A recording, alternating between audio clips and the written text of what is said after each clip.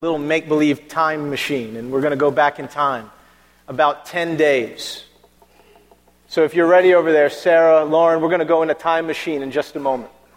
We're going to go back in time about 10 days after we read Acts chapter 11, and then we'll get back into Acts chapter 10, verse 1. Now, I'm going to read so much of the Bible this morning. I'm going to read the first part of chapter 11, and then we're going to go back and read eventually all of chapter 10. And so you're going to need a very large attention span this morning. So prepare yourselves. And to help us do that, here's what I want to do. Before we do anything else, I want to pray for our time together and focus our prayer by reading Acts chapter 10, verse 33. This really struck me as I was preparing for this morning.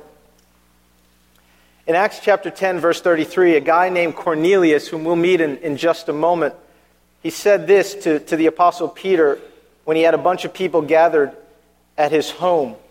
In verse 33, Cornelius said to Peter, "Now therefore we are all here in the presence of God to hear all that you have been commanded by the Lord." We are all here in the presence of God to hear all that you have been commanded by the Lord. And so I'm going to keep with the spirit of this passage we'll read today, and I'm going to interrupt our usual routines. We're going to see God do that quite a bit this morning. But what I want to do is I want to lead us in a silent prayer. Just a moment of silence. And during that silence, what I want us to do is to ask God to help us today listen as those who are aware of the fact that we are all gathered here in His presence, not the presence of a man like me or any of the other people who stand up here, but we're here in the presence of God to hear all that He has commanded. Let's pray for just a moment.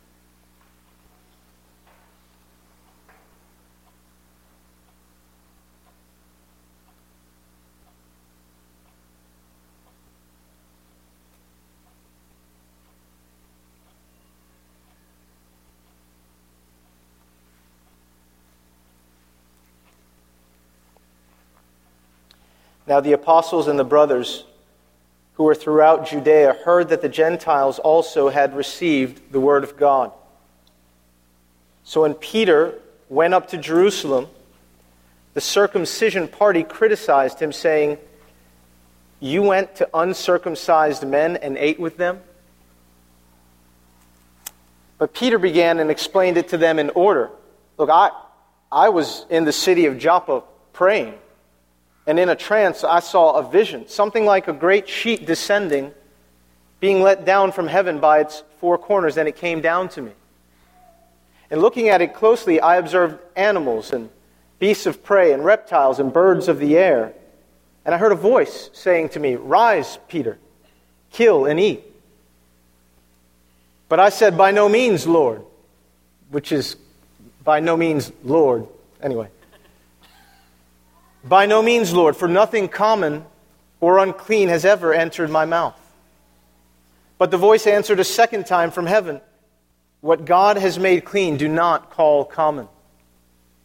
Now this happened 3 times, and all was drawn up into heaven again. And behold, at that very moment, 3 men arrived at the house in which we were, sent to me from Caesarea. And the Spirit told me to go with them, making no distinction. Now, they won't say anything to you, but these 6 brothers, they also accompanied me. And we all entered the man's house. And he told us how he had seen the angel stand in his house and say, 'Now send to Joppa and bring Simon, who is called Peter. He will declare to you a message by which you will be saved, you and all your household.' And as I began to speak, the Holy Spirit fell on them, just as on us at the beginning. And I remembered the word of the Lord, how he said that John baptized with water, but you will be baptized with the Holy Spirit. Now, if then God gave them the same gift He gave to us when we believed in the Lord Jesus Christ, then who was I that I could stand in God's way?" And when they heard these things, they fell silent. Then they glorified God, saying, "Then to the Gentiles also God has granted repentance that leads to life." And about 10 days before Peter's church brought him up on charges for eating dinner with someone of another race, this guy named Cornelius had a vision that started this whole thing. Let's go back in time. Acts chapter 10, verse 1. At Caesarea, there was a man named Cornelius, a centurion of what was known as the Italian cohort, a devout man who feared God with all his household, gave alms generously to the people, and prayed continually to God. About the 9th hour of the day, he saw clearly in a vision an angel of God come in and say to him, Cornelius. And he stared at him in terror and said, What is it, Lord? And the angel said to him, Your prayers and your alms have ascended as a memorial before God. Let's pray. Father, help us to see what you were intending to teach all of the people in this story so long ago, and help us to make the connection between their time and ours, between their need and ours. Help us to see where we are like them, so that this word that we read today will seem immediately relevant to us as it truly is. Help us to be changed by it as you intend. And everybody said. Before we're finished today, we're going to read, like I said, the rest of Acts chapter 10. And as we do, we're going to see God interrupt 2 prayers and 1 sermon. And the question we have to ask ourselves is why? Why does God interrupt Cornelius' prayer here? Why does he interrupt Peter's prayer? Why does he interrupt Peter's sermon? What is he trying to teach all of the people involved here, and what is he trying to teach us? Well, the first thing that I want to mention, I think there are 2 big things God's trying to teach us today, and the first thing that I'm going to mention is not one of them, but it's important, so I'm going to mention it anyway. Look with me at verse 4. The angel's opening remarks to Cornelius give us some insight into some things about God that we all need to remember. He looks at Cornelius and says, Your prayers and your alms have ascended as a memorial before God. And that's the first thing that I want to mention. There are always people in the world like Cornelius. Deeply religious. Look at verse 2. He was devout. He feared God with all his household. He gave alms generously to the poor. There are always people in the world who are deeply religious or spiritual, is probably how they would describe it. That's how I described myself when I was 19 years old, before I came to faith in the Lord Jesus Christ. They're deeply religious or spiritual, extremely generous, giving lots to charitable causes of their choice. They're morally upright and decent in many ways, but they don't yet know or follow the Lord Jesus Christ. Some of you here this morning are perhaps like this. You identify with Cornelius. What would God want you to learn? What would God want you to know? Well, I think verse 4 gives us a clue. The angel comes and says to Cornelius, Your prayers and your alms have ascended as a memorial to God. It's entirely possible. This is what I want us to get. All of us, really. It's entirely possible that if you're here and you're like this man Cornelius, and yet you've never come to Jesus Christ for the forgiveness of your sins, it's entirely possible that your life has ascended before God as a memorial. It's entirely possible that God has taken special notice of your life. That He sees your gifts to the poor, and He commends that giving. If you're religious and you pray, that perhaps He hears those prayers and He's made special note of them. You've given things to lots of people. You've really cared for people who are less fortunate than you are. You're morally decent and upright. You do the best you can according to what you believe is right. God wants you to know that He perhaps has taken special notice of your life the way He has Cornelius here. And I think as Christians we need to remember that as well. We're very quick to make statements, blanket statements about how God sees or does not see, hears or does not hear, relates to or remains apart from those who don't believe in Jesus. Let Cornelius be an example to those of us who are Christians. But that's not all God would want you to know this morning if you haven't yet come to Jesus Christ. There's something else He would definitely want you to know from the angel's conversation with Cornelius. And this next thing I want to mention is the first big thing that I think God wants all of us to see from today's passage. God looks at the rest of this conversation here. And starting in verse 5, you'll notice that the angel has more to say to Cornelius. He could have come and said, Cornelius, I just want you to know we're making the usual rounds. God's sending out angels. This is my stop. You're on my route. I just wanted to give you the thumbs up. Everything looks good. You're praying. You're doing good things for poor people. That's all God requires. You're good. It's like when I had a membership interview with Ray, Sean, and Tiffany yesterday. I'm like, this is easy. Give me people like this to interview. This is simple. And I'm out. 30 minutes. But this is not what the angel's doing, right? He has more to say. Verse 5. Look at verse 5. And now, Cornelius, O good man, now send men to Joppa and bring one Simon who is called Peter.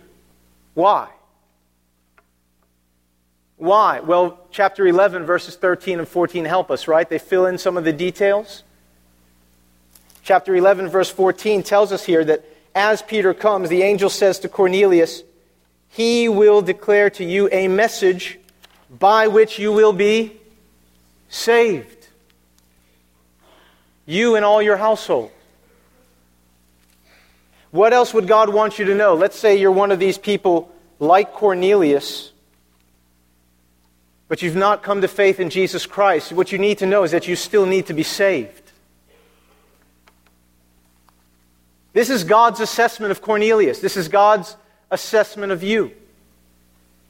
You need to be saved. And you could translate that word saved as rescued. It's the same thing. You don't have to make it a religious word. You need to be rescued from what? From a very real and present spiritual danger. As good as you may be on the surface, you may be facing a very real spiritual danger. The very danger that we mentioned in one of the readings earlier. That like the rest in Ephesians 2, we were children of wrath. John chapter 3. At the end of John chapter 3, in verse 35 and 36, John the Baptist tells people, look, those who don't believe in Jesus, if anyone does not believe in the Son of God, then the wrath of God remains on him. Cornelius was in the very real danger of possibly appearing one day before God as his judge without having appeared before God in this life as his Savior. And the wrath of God, which comes against all sin, would have been poured out on Cornelius' head. As good as he was, as morally decent, as upright, as devout, as sincere, as generous, he would have busted hell wide open with all of his generosity. And so will you. So will you if you don't know the Lord Jesus Christ. I know that's offensive to so many of you. But remember we prayed, I'm here to tell you what the Lord has commanded me to tell you. And that's why I tell you this. Not to make friends, but to be faithful to the Lord and eternally helpful to you. It's the first big thing God wants all of us to learn, is that even people like Cornelius need to be saved. Let's be done with the idea of the good people out there somewhere who know God enough that even though they've never heard about it and been given a chance to believe in the Lord Jesus Christ, they'll still make it. I know that's a popular theory in a lot of missiological circles and in seminaries and all that sort of thing. I understand that's a very popular idea. I've read the books. I've heard the messages. It's not biblical. People need Jesus. All people need Jesus. The only name given to men under heaven and earth by which we must be saved is Jesus. Go and tell people about Jesus. And don't assume or wait for them to be saved through any other means or by any other name. Cornelius needed to be saved, and so do all of us.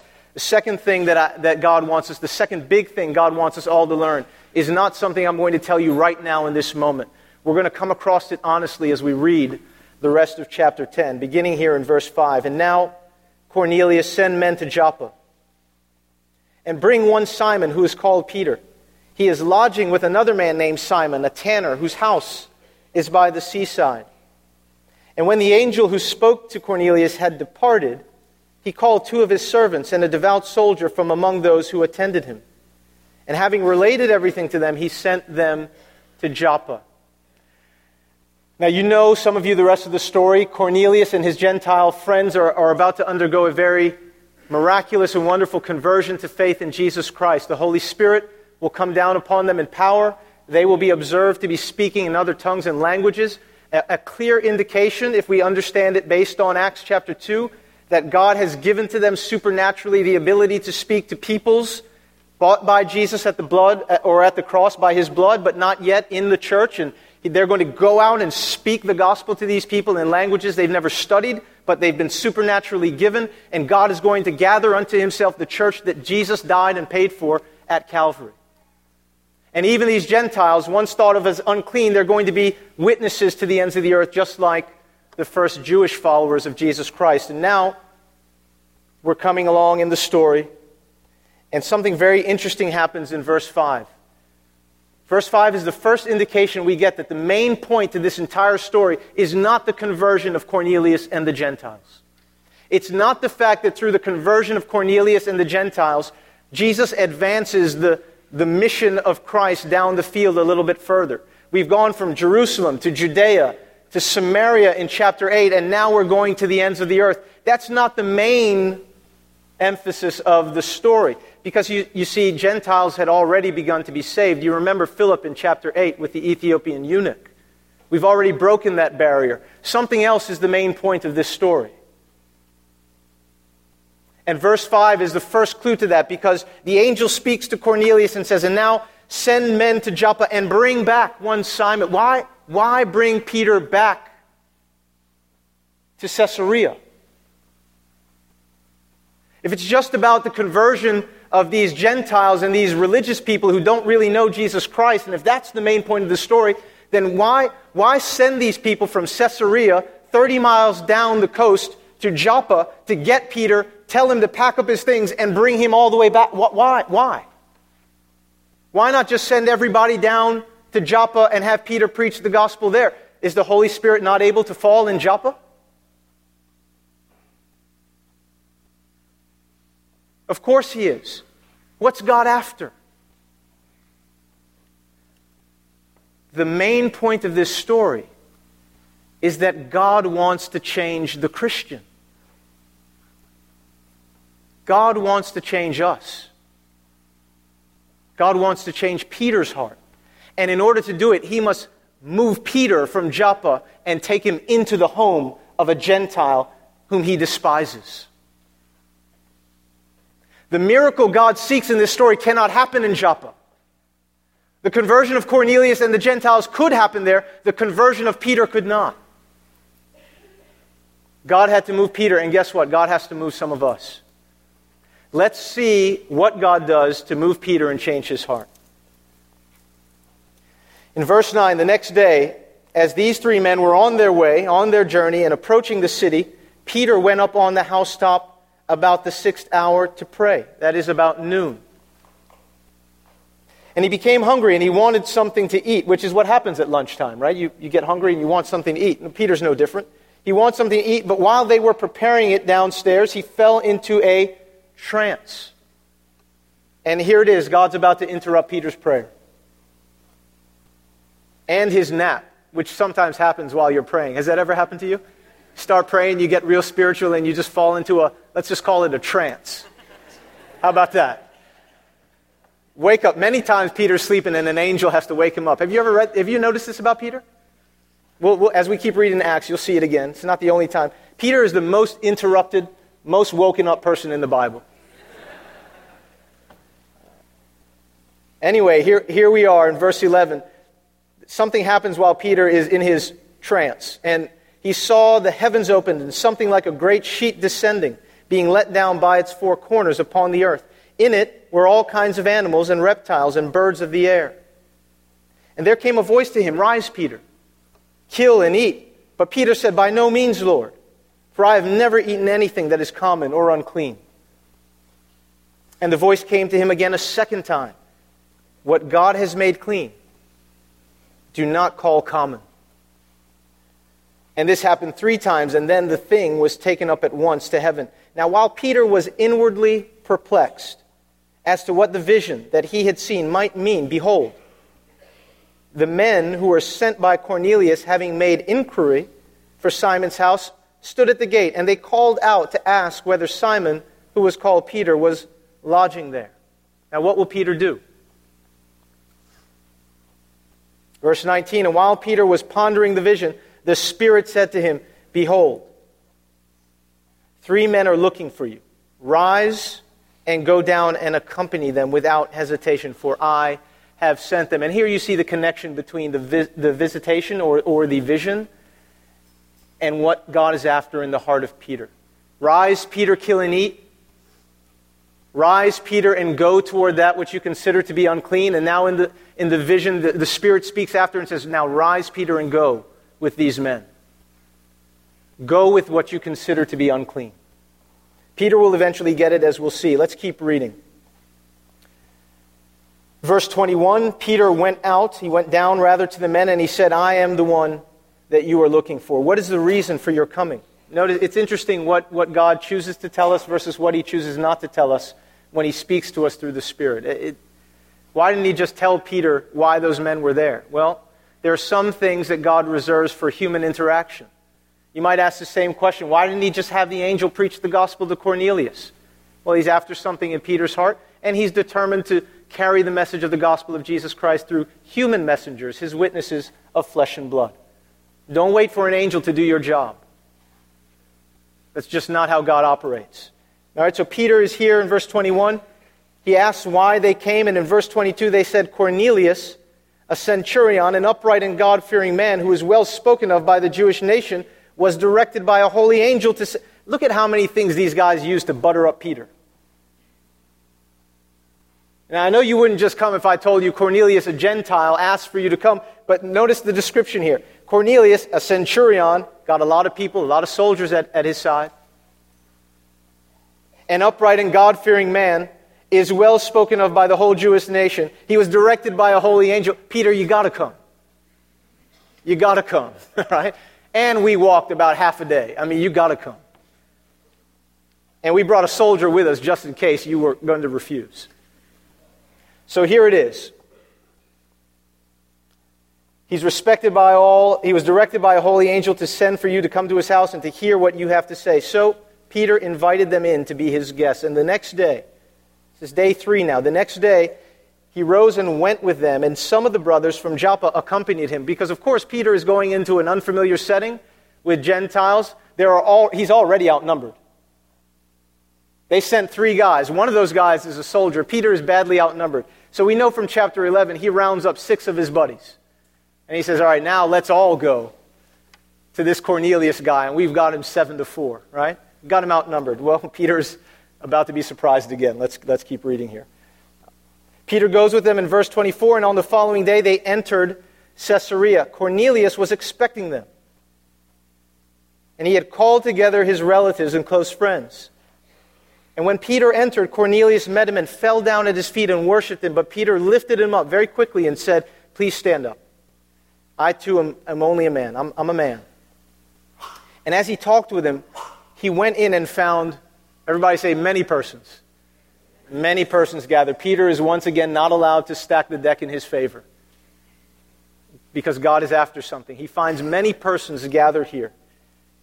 And it probably changed his approach. Verse 28, and so he said to them, now you guys know it's against my law for a Jew to associate with or visit anyone from another race or another nation. But God has shown me. See, Peter got it. It wasn't about animals. It wasn't about birds, reptiles. God has shown me. He rightly interprets the vision by this time. God has shown me that I should not call any person common or unclean. So when I was sent for, I came without hesitation or without objection. He still doesn't know, though. I asked then, why did you send for me? You know what I love about this, too, is, let me just say a quick word about all of our intentionality. I'm a big fan of being intentional and having us sit down and prayerfully consider strategies to take the gospel into the world. I'm a big fan of that, but let's not overcook that thing.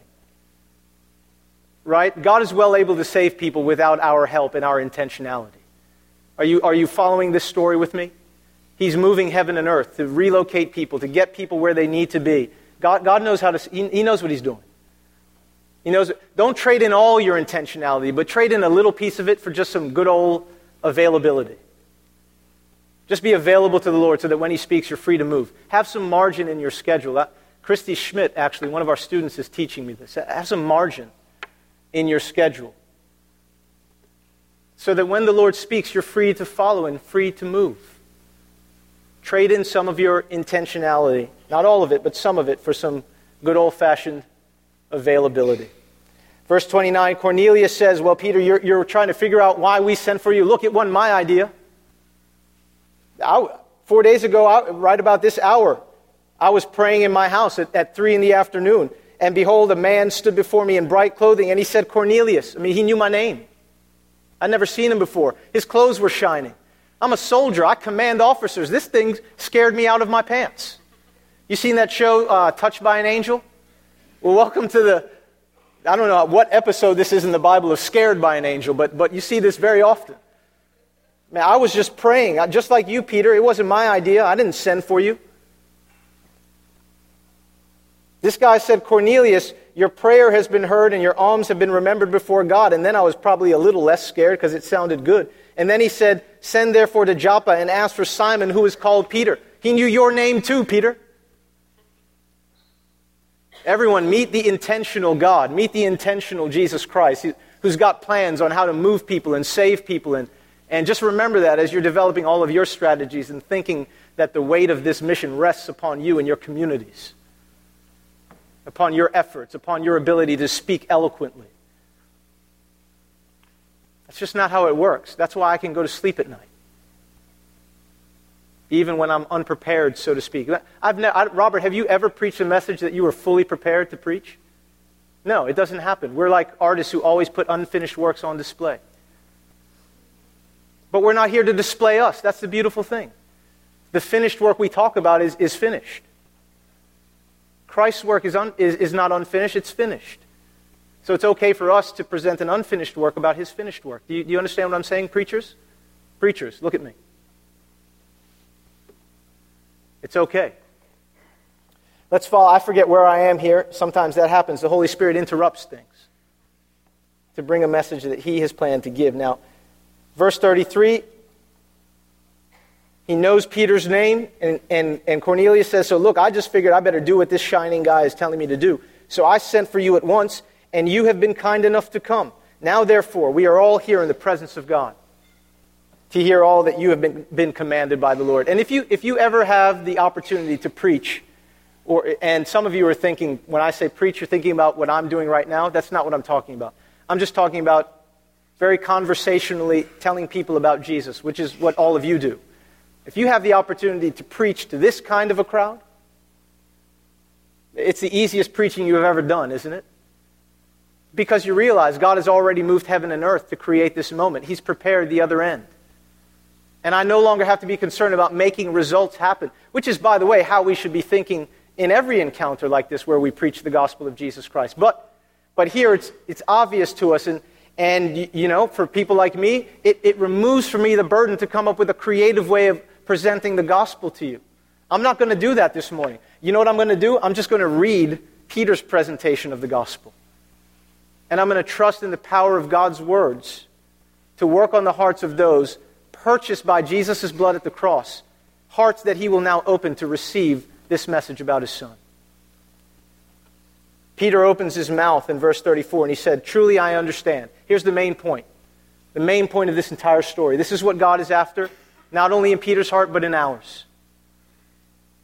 Truly I understand that God shows no partiality or favoritism. You could say that God does not discriminate. That's the same thing here. But in every nation, anyone who fears Him and does what is right is acceptable to Him. Now we understand in context that does not mean anyone who is morally decent and upright or spiritually devout like Cornelius, because such people still need to be saved. But this means, and here's the main point, God does not discriminate on the basis of race when it comes to His offer of forgiveness in the gospel. And Jesus, I want everybody to listen very carefully, and Jesus will not allow the prejudice of Christians to determine the makeup of His church. I'm going to say that all again. God does not discriminate on the basis of race when it comes to his free offer of forgiveness in the gospel. And Jesus will never allow the prejudice of his Christians to determine the makeup of his church. And we've been trying really hard to do just that for hundreds of years. And he will not leave us alone. He will move heaven and earth once again. He is doing it to fix that in our hearts. If God were to let down a sheet from heaven with your name on it, who would be in there? Who would be in it? Into whose home would he have to bring you? Around whom does your personal space all of a sudden just exponentially increase? Well, let me, just for the sake of fair disclosure, I'll tell you two such people for me. Number one, young black men between the early, or I should say the late teen age, or late teenagers to maybe young 30s like myself. Young black men in that age range who look like on the surface they spend a great deal of time on the streets and on the corners. Some of you are so perplexed because I'm black.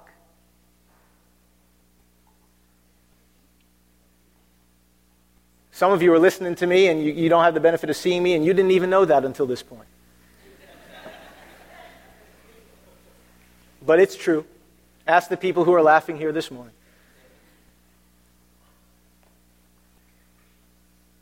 They intimidate me. They absolutely intimidate me. I go to Delmont. I've been going there for 7 years through a door, really opened up by God through my wife. Now my wife went there, started a learning center just 2 miles up the road in the Delmont Plaza apartments, and we work with the youth there. But the older men who have been at some point incarcerated and who come back and hang out with the mothers or hang on the corners, they intimidate me. They really do. Scared to talk to them. Who would not have the opportunity to hear the gospel of Jesus Christ from you because they're on the sheet with your name on it? White people who look like they're in motorcycle gangs or quite frankly, and this may describe many of you in here today, I don't know, some of you, who look like they drive pickup trucks or who do drive pickup trucks with Confederate flags on it. I understand that's a heritage thing for so many of you, but it intimidates the daylight out of me. I'm not coming to you. One of y'all will have to reach those people, right? They're in my sheet. I mean, let down from heaven, and this is what I see, pickup trucks, the General Lee. I see from the Dukes of Hazzard. I mean, they're just on my sheet. That thing falls quickly from heaven because it's got cars and pickup trucks on it. With the added weight of bumper stickers that say things I don't want to read. I mean, anybody ever seen someone like that in Richmond, Virginia? Am I in the right city? Goodness. I mean, who's in your sheet? Really, who's in your sheet? There's a very good chance that if God remains the God that He is, He's going to do something in your heart to help you realize that you don't need to fear anyone but the Lord. And I can stand here before you this morning to say, I'm not there.